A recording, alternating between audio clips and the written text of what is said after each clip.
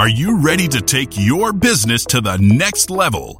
Every day there are countless books and articles that are published offering the key on how to make your business a success. It's easy to feel overwhelmed trying to keep up and run your business.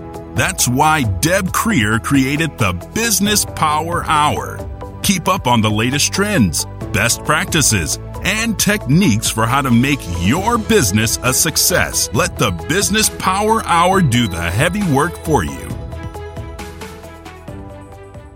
Good morning. Good morning. I am Deb Creer, and I am passionate about giving professionals the tools that they need to make themselves and their businesses as successful as possible. And today we're going to have a little mix of things. We're going to be talking to someone about her business and how she has made it so successful. But we're also going to be talking about personal health. We're going to be talking about personal health for women. Now, men, don't leave. Don't turn us off. You have women in your lives. And so you need to be paying attention to this too. And as I said, we're going to be talking to this delightful woman about how she has been so successful in her career and in her life. And so it's always good information for anyone to hear. So please join me in welcoming Dr. Terry Dunn to our program today. Welcome, Dr. Dunn. Hi. Waving. I know. This is so much fun. So let me tell people a little bit about you, and then we'll just jump into this because it is going to be an abbreviated program today because you are so busy helping people. So we want to get as much in as possible. And I had extra coffee today. So yeah, we'll get this done. So where'd your bio go? There it is. Dr. Terry Dunn has been practicing medicine for 35 years, specifically urogynecology, with a specialty in pelvic floor disorders and reconstructive surgery. She has annually made a pilgrimage to Africa to care for the women of a local village there. They recently named a surgical room after her. She's built her practice on education, health, and wellness of women through her practice, which thrives on its mission of women taking care of women. So again, Dr. Dunn, welcome to our program. Well, thank you so much. I am so excited to talk about what I love. Well, speaking of that, how did you decide that this is your passion in life? Well, it started, I was probably an old hippie many, many years ago. And there were not many women in OBGYN. Right. And my residency, I was the only woman, and there were 5 men. Mm-hmm. And nowadays, it's really a field where there's lots of women and very few men. And I loved taking care of women, and I've seen it evolve. And what happened is I worked at our city safety net hospital for many years. Mm-hmm. And then I decided to go into private practice because I did have a passion for urology and gynecology, and it was a developing field. And so when I left the safety net hospital, I thought I've got to give back because my patients there were primarily people of no means, right. Immigrants, indigent patients.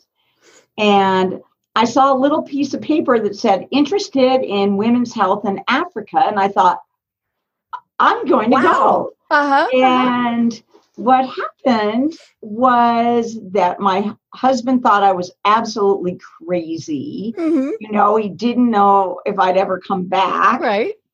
Or would I get there? And it was way before cell phones and internet, and you had to rent this giant phone to go over there. Right. And hope it worked. And I went, and it just spoke to me. And one of the things that I believe in our life is that one person can make a difference. And one of the things that there's a lot of international medical help now. I mean, there's groups that go from hospitals, but I loved the mission of our group because it was not just I could go and do surgery on 20 women and leave. But the idea was, let's go and let's teach the women there how to take care of people. Right. Let's teach the doctors our set of skills. And and that's why we go to the same place. And over the years, with help from we got a PEPFAR grant, with help from donors, with help from the medical volunteers, we built a hospital. We have operating room suites. We have doctors and nurses and community people who work for us. So I believe that's why it's been so successful, because we don't go and tell the people what they need. We teach them, and we learn so much, and we help these people. But we also, when we're gone, have taught the nurses, how do you take care of this post-operative patient? Or the surgeons, how do you do this kind of surgery when we're not there? Right. Yeah, because they're there all the time, obviously. And I love that you work with them rather than just, here's what you should be doing. Because they obviously their resources are not just limited, they're just very different. And so, you have to work with what they have. That's right. And you have to learn to be culturally sensitive. One of the things that they started, and I started going a long time ago, and there was a very, very high incidence of AIDS. And it has gone down significantly thanks to the Gates Foundation. Wow. Because they have done a lot. And they set up clinics everywhere and they put them in these kind of purple tin corrugated buildings called VCT, which was voluntary counseling and testing, where you could come in and get a rapid HIV test and get treated. But, there were so many myths about HIV then. Right. And I've seen it evolve that the incidence of HIV has gone down. Right. Just worldwide. And it's because of education and early treatment and the advancement in technology. Right. And that is one of the cool things about the medical field is it is always advancing. I mean, something that 5 years ago was truly a death sentence. Now it's like, okay, this is manageable. And so that is what is so good. And what I love is that you're taking that to an area, in Africa that normally wouldn't have that information at all. That's right. And what I feel like it does, because, I'm in solo practice and, because I'm in solo practice, when I'm gone, my patients really don't have anyone, but they're all kind of with me on this, and of course now with technology, they can always reach me but they love it too. Now, I have to get in for my visit. When are you going to Africa? Right. And so even though I'm gone and, financially, I always say, it's my own little donut shop. Right. When I've closed, it's closed. Yep. Nobody's there making the donuts. But my patients are so understanding and supportive. And I feel like because they know that I care about women's health, I feel like it enhances my relationship with my patients here, because we're all in this together, we and women have to learn to advocate for their own health. I always, as we were talking before the show, I always laugh because sometimes patients will come in and tell me about a bad situation with a doctor they had, and or that they didn't care for their doctor. And the thing I always say is that, aren't we crazy? We're more picky about what grocery store we go to than what doctor we choose. Right. It's okay to be picky about what doctor you choose. Definitely. And we have to be our best advocates. We're our only advocates when it comes down to it. And, and it doesn't matter if it's something catastrophic or your annual visit. I mean, if you're not liking what's happening, if you don't feel like you can ask questions, all these various things. I've shared with my listeners and viewers before that, I have ongoing health issues, and I love it. On one of the doors of my doctor that I see every 3 weeks, there's signs on every door. If we did not answer your question, you do not leave.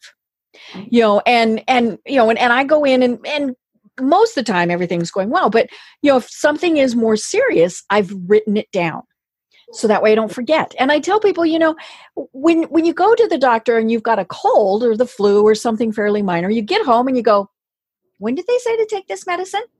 And when you have a serious diagnosis, your brain shuts off. Right. So you have to write it down, all of these various things, and more importantly, take somebody with you. Years ago, I used to work with a doctor who always wanted someone to come with that person. Now they do it sometimes for a liability, but there are also doctors who no, they don't want anybody else in there. And, I've told people, take a tape recorder or, now you have your phone and record it, and if the doctor doesn't like that, that's not a good sign. That's a good, exactly. I always say, bring someone else, because I'm giving you a lot, especially like at my preoperative visits. Yes. I'm giving you so much information. I was a Girl Scout. I want to be sure you understand what's going to happen preoperatively, what's going to happen in the hospital, what's going to happen postoperatively. I give out, things that'll happen to your emotions, things that'll happen to your bowels, things that'll happen to your head. But it's a lot. And if someone's there with you, they can be your set of ears, right? Because you're nervous and you're scared. And I think the other thing that I encourage all of my patients to understand is, if you think something's not right, bring it up. Right. Because especially in the field I have of urogynecology, what people think is that some of their problems are just because they're aging. Right. Everybody. Everybody leaks urine. No. Right. No, you don't have to live like that. And so ask your primary doctor about it. Right. Look up urogynecology because it's a wonderful, wonderful field. It is the best of both worlds.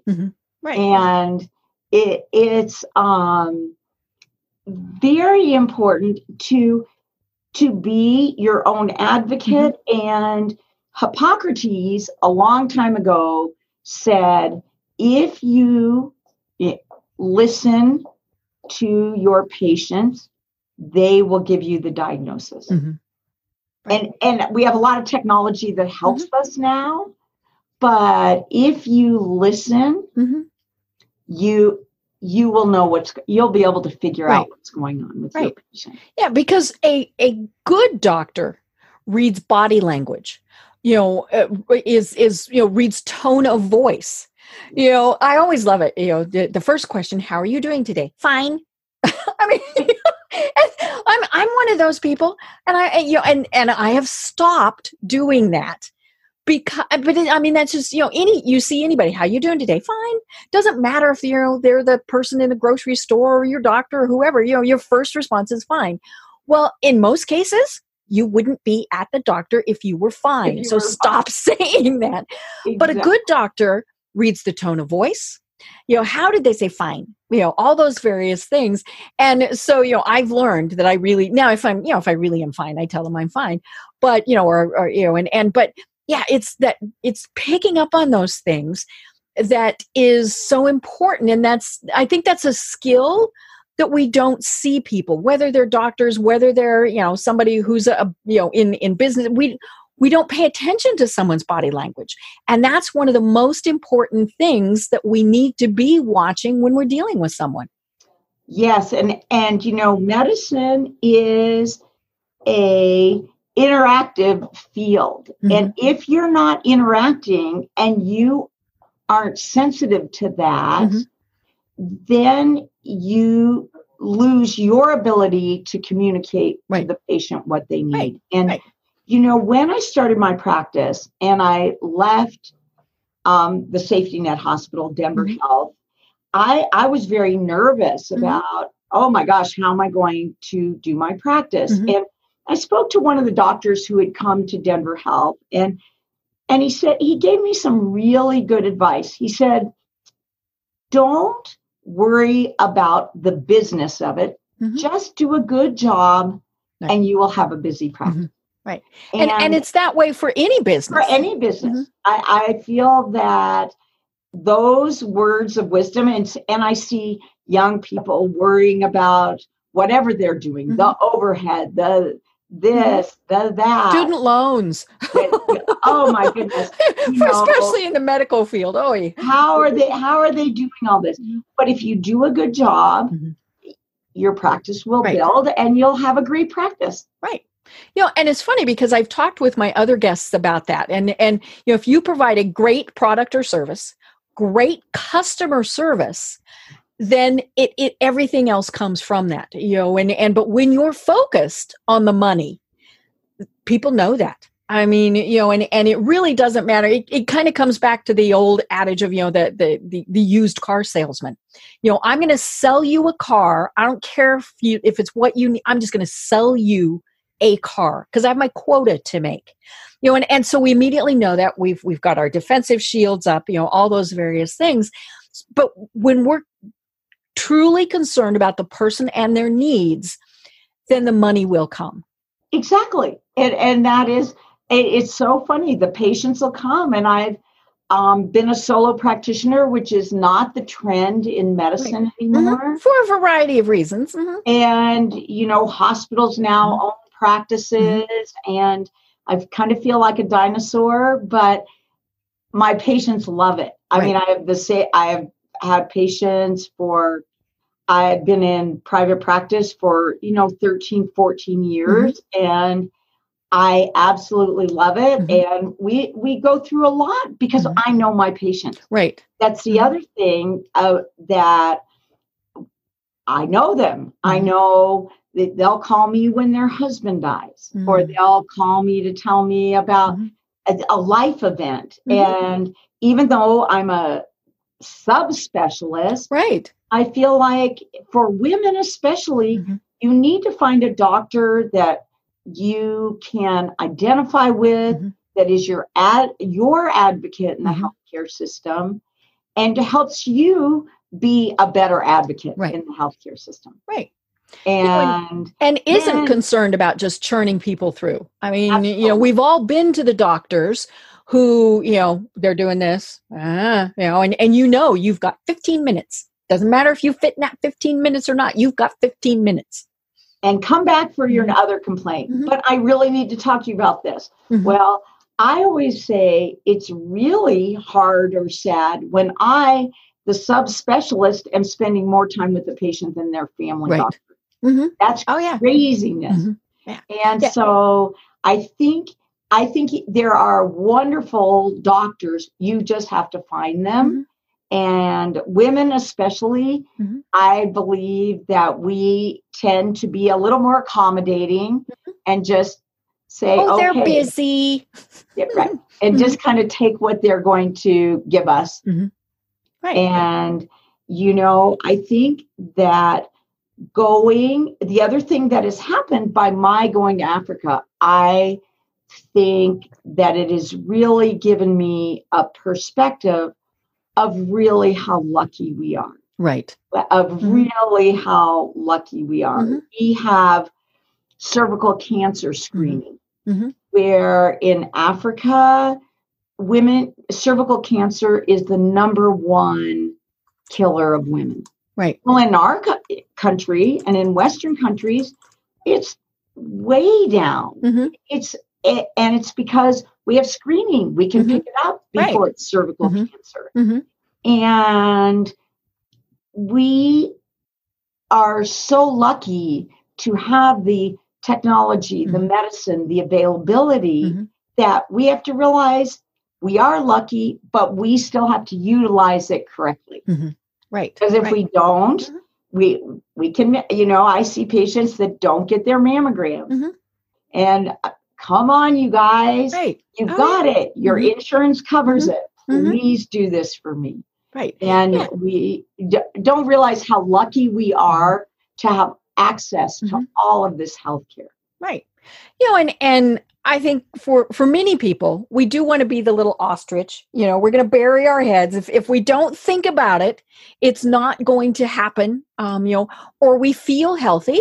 I feel healthy. How, why, and all these various things. And, and I think men are, especially guilty of the, we're not going to talk about it type of thing. I'm very fortunate. My husband goes every year I never have to nag him. I mean, he goes every year. He has his annual physical, all of these various things. But men, they don't go. And then, of course, I think we still have this mystique of, but they're a doctor. They know so much. I should never question them. And they're people too, and so it's okay to say, now, wait a minute. I'm just not sure about this. And again, if the doctor isn't wanting to have any part of that, and that's, I was sharing with you before the program, there are doctors through my whole process that I've been through that I have fired, where I have just not clicked. Some of them haven't listened to me. I got the finger from one of them. The moving finger.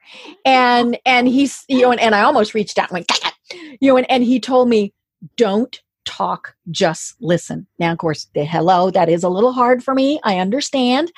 But he went through, he talked probably for 10 minutes and I just, And but of course I was mad. I'm thinking, doesn't matter what this man says to me, I'm never coming back. But, so he gets through his whole spiel. And he says, now what? And I just sat there. And he said, what? I said, you told me not to talk. And so then he kind of realized, okay, he'd overstepped. And I said, what you just spent 10 minutes explaining to me does not pertain in the slightest. And I said, first of all, you should have looked at my chart before you came in, which clearly you didn't. Now, granted, if you were to print my chart, it's, War and Peace. Right. But yeah, I mean, he had absolutely no clue why he was even seeing me. And so now he did have the grace to apologize, but I didn't go back to him because I thought, no, especially this just, I'm like, no, but it's a complicated process when we're working with anybody who's an expert. What is that give and take, all those things. But I think most importantly, we need to realize they want to do their job well, and they can't do it if we're not giving them the right information, the right feedback, all of those various things. If I'm just telling somebody I'm fine and I'm not, then I shouldn't be annoyed when they don't figure it out. Right. We shouldn't have to guess. And that's where I really think that I think men are very guilty of this. They never go to the doctor. That's right. That's why hospitals and healthcare organizations know that the women tend to make the decisions on healthcare because they'll say, oh, honey, I liked this hospital. You should go there. Or this is, and so because men really, but I think women tend to be more passive about our healthcare. Yes, they're the expert. They know what's best for us. And we don't communicate with them. We don't let them know because we're used to multitasking, to covering it up. We may have to go to work that day. We may think it's whatever complaint is just a normal problem of aging. That's what I see a lot of is that, oh, well, I've had babies. This is why I have this problem. Right. Yes. Well, I'm old. I'm menopausal. This is why I have that problem. Oh, I'm young and this is why I have this problem. And it isn't. We should be healthy in all these aspects and we write it off. And we were talking a little bit. The other thing is, I think as an advisory or giving us advice, Google is great. But one of the things that I always tell my patients is that people who have time to complain many times are on Google writing all the bad things and not writing all the good things. And I say, put this in your life. If you have a good experience, you tend not to go on to the internet or to write something about. You think, well, that was good, and you go on. You just go on. You don't feel. But if something made you very angry, you're going to do that. And that's good and bad. I think we all need to be informed. We all have to realize too that 99.9% of doctors are very interested in their patients' complaints and want it, and have more than an algorithm or an idea that, oh, this is how we treat this. They can look at you and say, this is how we treat this, but I'm going to do it a little differently because you're in this category. Right. And I think that's how you be a good advocate, how you be a good patient, and how you be a good doctor. Right. And it really is about having communication. I mean, that is what it comes down to, is you have to be telling people this works, this didn't work, and Google is, we lovingly refer to it as Dr. Google. But there's probably more bad information out there than good. But no matter what, it's almost an overwhelming amount of information. And when you have a problem, doesn't matter what it is, something minor, something major, if you start reading the information, it very quickly gets to be overwhelming, and all of the differing views and opinions, and then of course you toss in your friends. I have a wonderful, wonderful support group for what I have been going through, and it's been very interesting. I have a private Facebook group where we chat about things, and I try and keep it upbeat and things. But people are providing advice. But one of the things that I have found is, I have those people who have a product that they could sell me that's going to fix me. Yeah. Okay. And usually I'll at least check it out a bit. I mean, just primarily to be polite to them, but it's not going to fix. I mean, I remember years ago when somebody told me that the product that they were selling would cure lupus. Now, I have family members who have lupus. And so I was like, and I said, I don't think so. Right. And they went, why not? I said, because this was years ago, but they still don't know exactly what causes lupus. But my understanding is it's genetic. It's a DNA thing. Right. I mean, this isn't you take a pill and it's all better. And so I told this person, you're not going to rewrite someone's DNA code with your product. And of course, they were just incensed that I questioned them. But, but you have the helpful people, and you have the people who are helpful who want to sell you things. And then you have the people who are just negative, and so Facebook and social media makes that worse because, of course, it's expanded. But it's just like 100 years ago, you went to church and you told your little group about what was going on with you, or your book club or whatever. We've just given so many more resources that people can just totally be confused by things. And it's too much, and you get too much information, and you don't know how to verify it. You don't know how to, and you don't know how to weigh it. I think that is I think that's become a challenge for physicians, because the other thing that's really changed in medicine is some of the direct to patient marketing. Right. Oh yeah. Dr. Dunn, I saw this ad for this drug.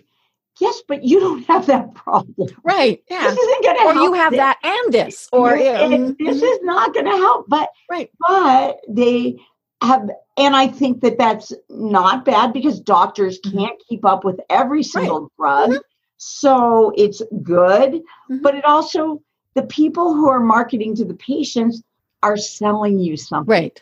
They are not really interested in your healthcare. They are marketing to you because they're marketing, just like a store markets their product, and their product happens to be a medication. Right. And it doesn't matter if it's something fairly minor, like a heat patch for muscle, problems. Right. Okay. You might not have a muscle problem. So, you could be actually making things worse. Right. Or obviously, the commercials that advertise for very serious illnesses. That always floors me. I don't understand that. I could not ever understand why they market those drugs, because if you go to an oncologist or a urogynecologist or a nephrologist, and you have a serious problem, because a patient says to me, I saw this drug on TV, well, that might not be the regimen. Right. Right. I don't understand where companies believe that marketing is going to affect their outcome. Right. Yeah. Even with something like aspirin, there's different dosages. There's all sorts of different things that are in there, and then you enlarge that to pain relief. And oh my gosh, then it's just, and so that's where, like we said, it can get overwhelming. And so why not ask that trusted expert who's going to say, okay, no. Here's what you need, or let's at least try this. I love my doctors who say, let's try this. Sometimes it works, sometimes it doesn't. But that's what's key about it, is they know this is what we need to try first. This option was great, but probably not for you. Well, and I think that is the very important thing that has changed in medicine, I believe, a lot, but not with all doctors. Right. I believe in the collaborative approach that I will say to my patients, we've got A to offer, B to offer, and I don't want you to think you're an experiment, but you are an experiment. Right, because every person is different. How that's going to work. We're going to try this, and this is why it should work. And then if it doesn't work, then we're going to try this. Right. But really, medicine still is a trial and error. And yes, we know in 85% of patients, this drug works for overactive bladder, but you may be that 15%. Oh yeah. And I've obviously found out with everything I've been going through, there have been things where they're like, we don't know why you reacted this way. Whether it's something little, I have an allergy to surgical glue. That's not a good thing to have an allergy to. And of course, the only way you find that out is you have surgery, and it's like, ow, this is worse. But yeah, it's trial and error. And then it comes back to the communication. I'm really good about telling my doctor anything else I might be taking, but this is the day and age of additives and all of those various things. And one of the things that I asked my oncologist about not long ago was a CBD lotion. My feet bother me a lot. And that is actually one of the side effects of my medicine. Yes, it is. And so I asked her, I said, is it okay? And she said, yes. She said, go ahead. And as long as, it's not mixed up by somebody on the corner, she said, it's okay for you to go ahead and use that. But I thought, I want to make sure that having CBD doesn't cause a problem with something else. Now, taking CBD would be totally different. Right. And fortunately I've never had to do anything like that. But yeah, I'm like, no, let's just double check on all of these things. But we don't stop to think, what are the vitamins we're taking? What are the supplements we're taking? And can that cause a problem with something else? Well, and you had mentioned something when we were talking that I ask all my patients to do. Write down everything that you are taking. Keep it, make it on a little card, put it on your phone. I'll take a picture of it because people do forget. Because I've had an example of this is one of the newer herbal things that people like to take is turmeric. Yep. Oh yeah. That's one of the things that they've talked to me about. Turmeric is great. However, turmeric acts like a blood thinner. And so if you're getting ready to go into surgery and you don't tell your doctor you're on turmeric, you might bleed more. Right. And so I say, please write it all down, and then write down anything that you need to find out that you're thinking, because I may think we're done with the visit and you might look and say, you know what? I forgot to ask you this. And then it's so much better to be in the room rather than as you're walking the patient out and you're in the hallway talking about something very personal. Write it down, bring someone with you, and be picky about your doctor. You get to do that. You get to do that. We don't. And again, think how picky you are about your gas, your groceries, your where you eat dinner. Mm-hmm. If you don't get good service at a restaurant, you don't go back. Right. Why do we say, well, this doctor makes me wait, or they don't, or maybe they make me wait, I understand, but they don't listen. They don't listen. Mm-hmm. Right. And it's funny, we might think, well, we have to go to the close doctor, but I'll drive 45 minutes for dinner. Exactly. So I think that those are things of, again, I think that business and medicine is kind of an oxymoron, but it has to be together. But if you find a good doctor, stick with them. That's the other thing. Right. Oh, yes. Stick with them. Argue with your insurance company. If you find someone you like, because, and again, I feel like we women aren't as good as advocating for ourselves. We're good for advocating for other people. Oh, I know. We're really good at that, but we're not as good as doing it for ourselves. We don't want to be a bother. And I mean, how many times have patients told you, well, I don't want to bother you, but and that's when it's like, yes, that's what it's, and it's not only what you're paid for, it is what you're to be doing. It comes back to that service, that support. Well, and I believe I am one of the generation that medicine was a calling. It was not, and I'm not saying that doctors now don't think that.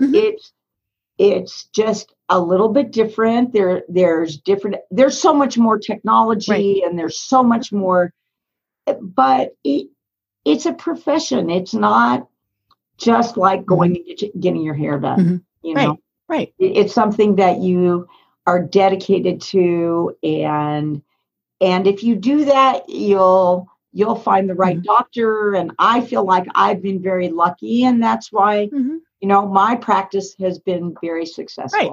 So, well, because word of mouth is obviously very important to you, and that's where women excel.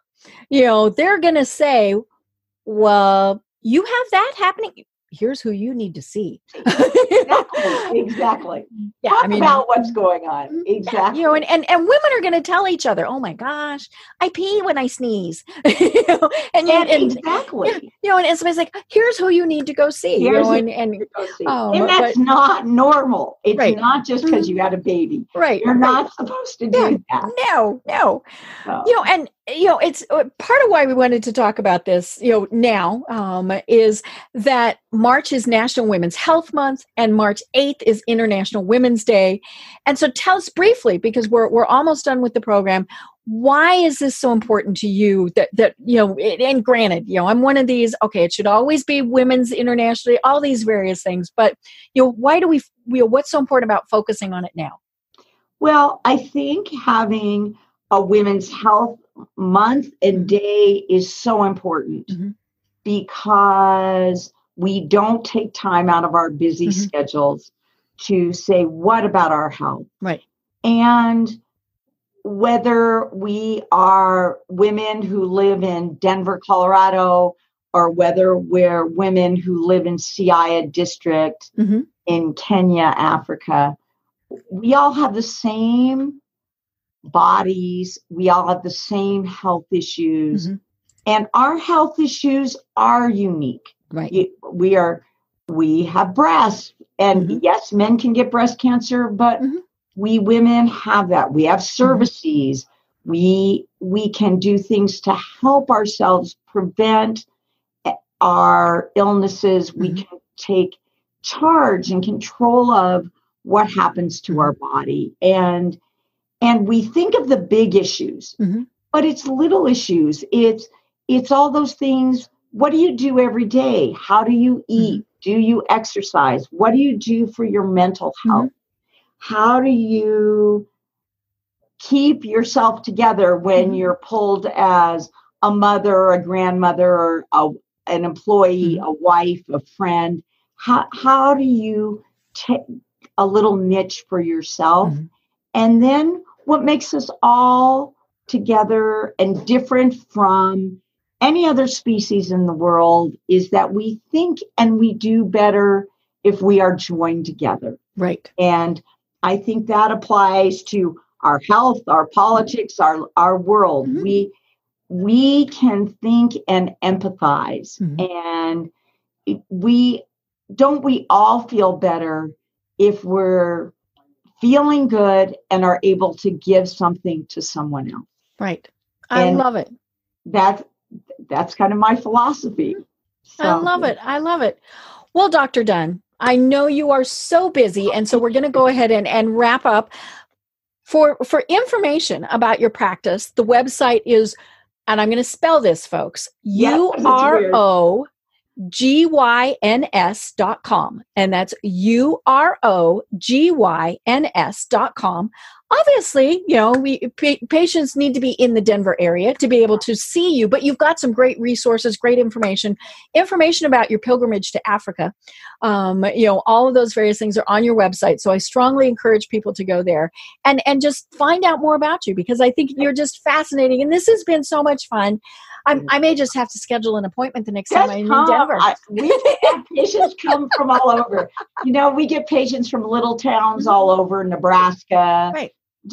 And Denver's a great place. So come and have a visit in Denver. I know. Well, and we're back there several times a year. We still have our University of Colorado football tickets, and so we have to come back, and family, all those various things. But again, it's UROGYNS.com. I've been having a wonderful time talking with Dr. Terry Dunn. I'm Deb Creer.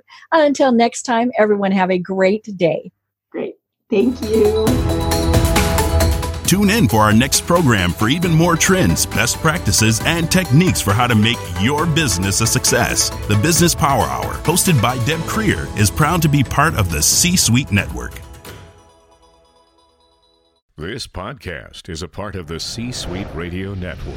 For more top business podcasts, visit c-suiteradio.com.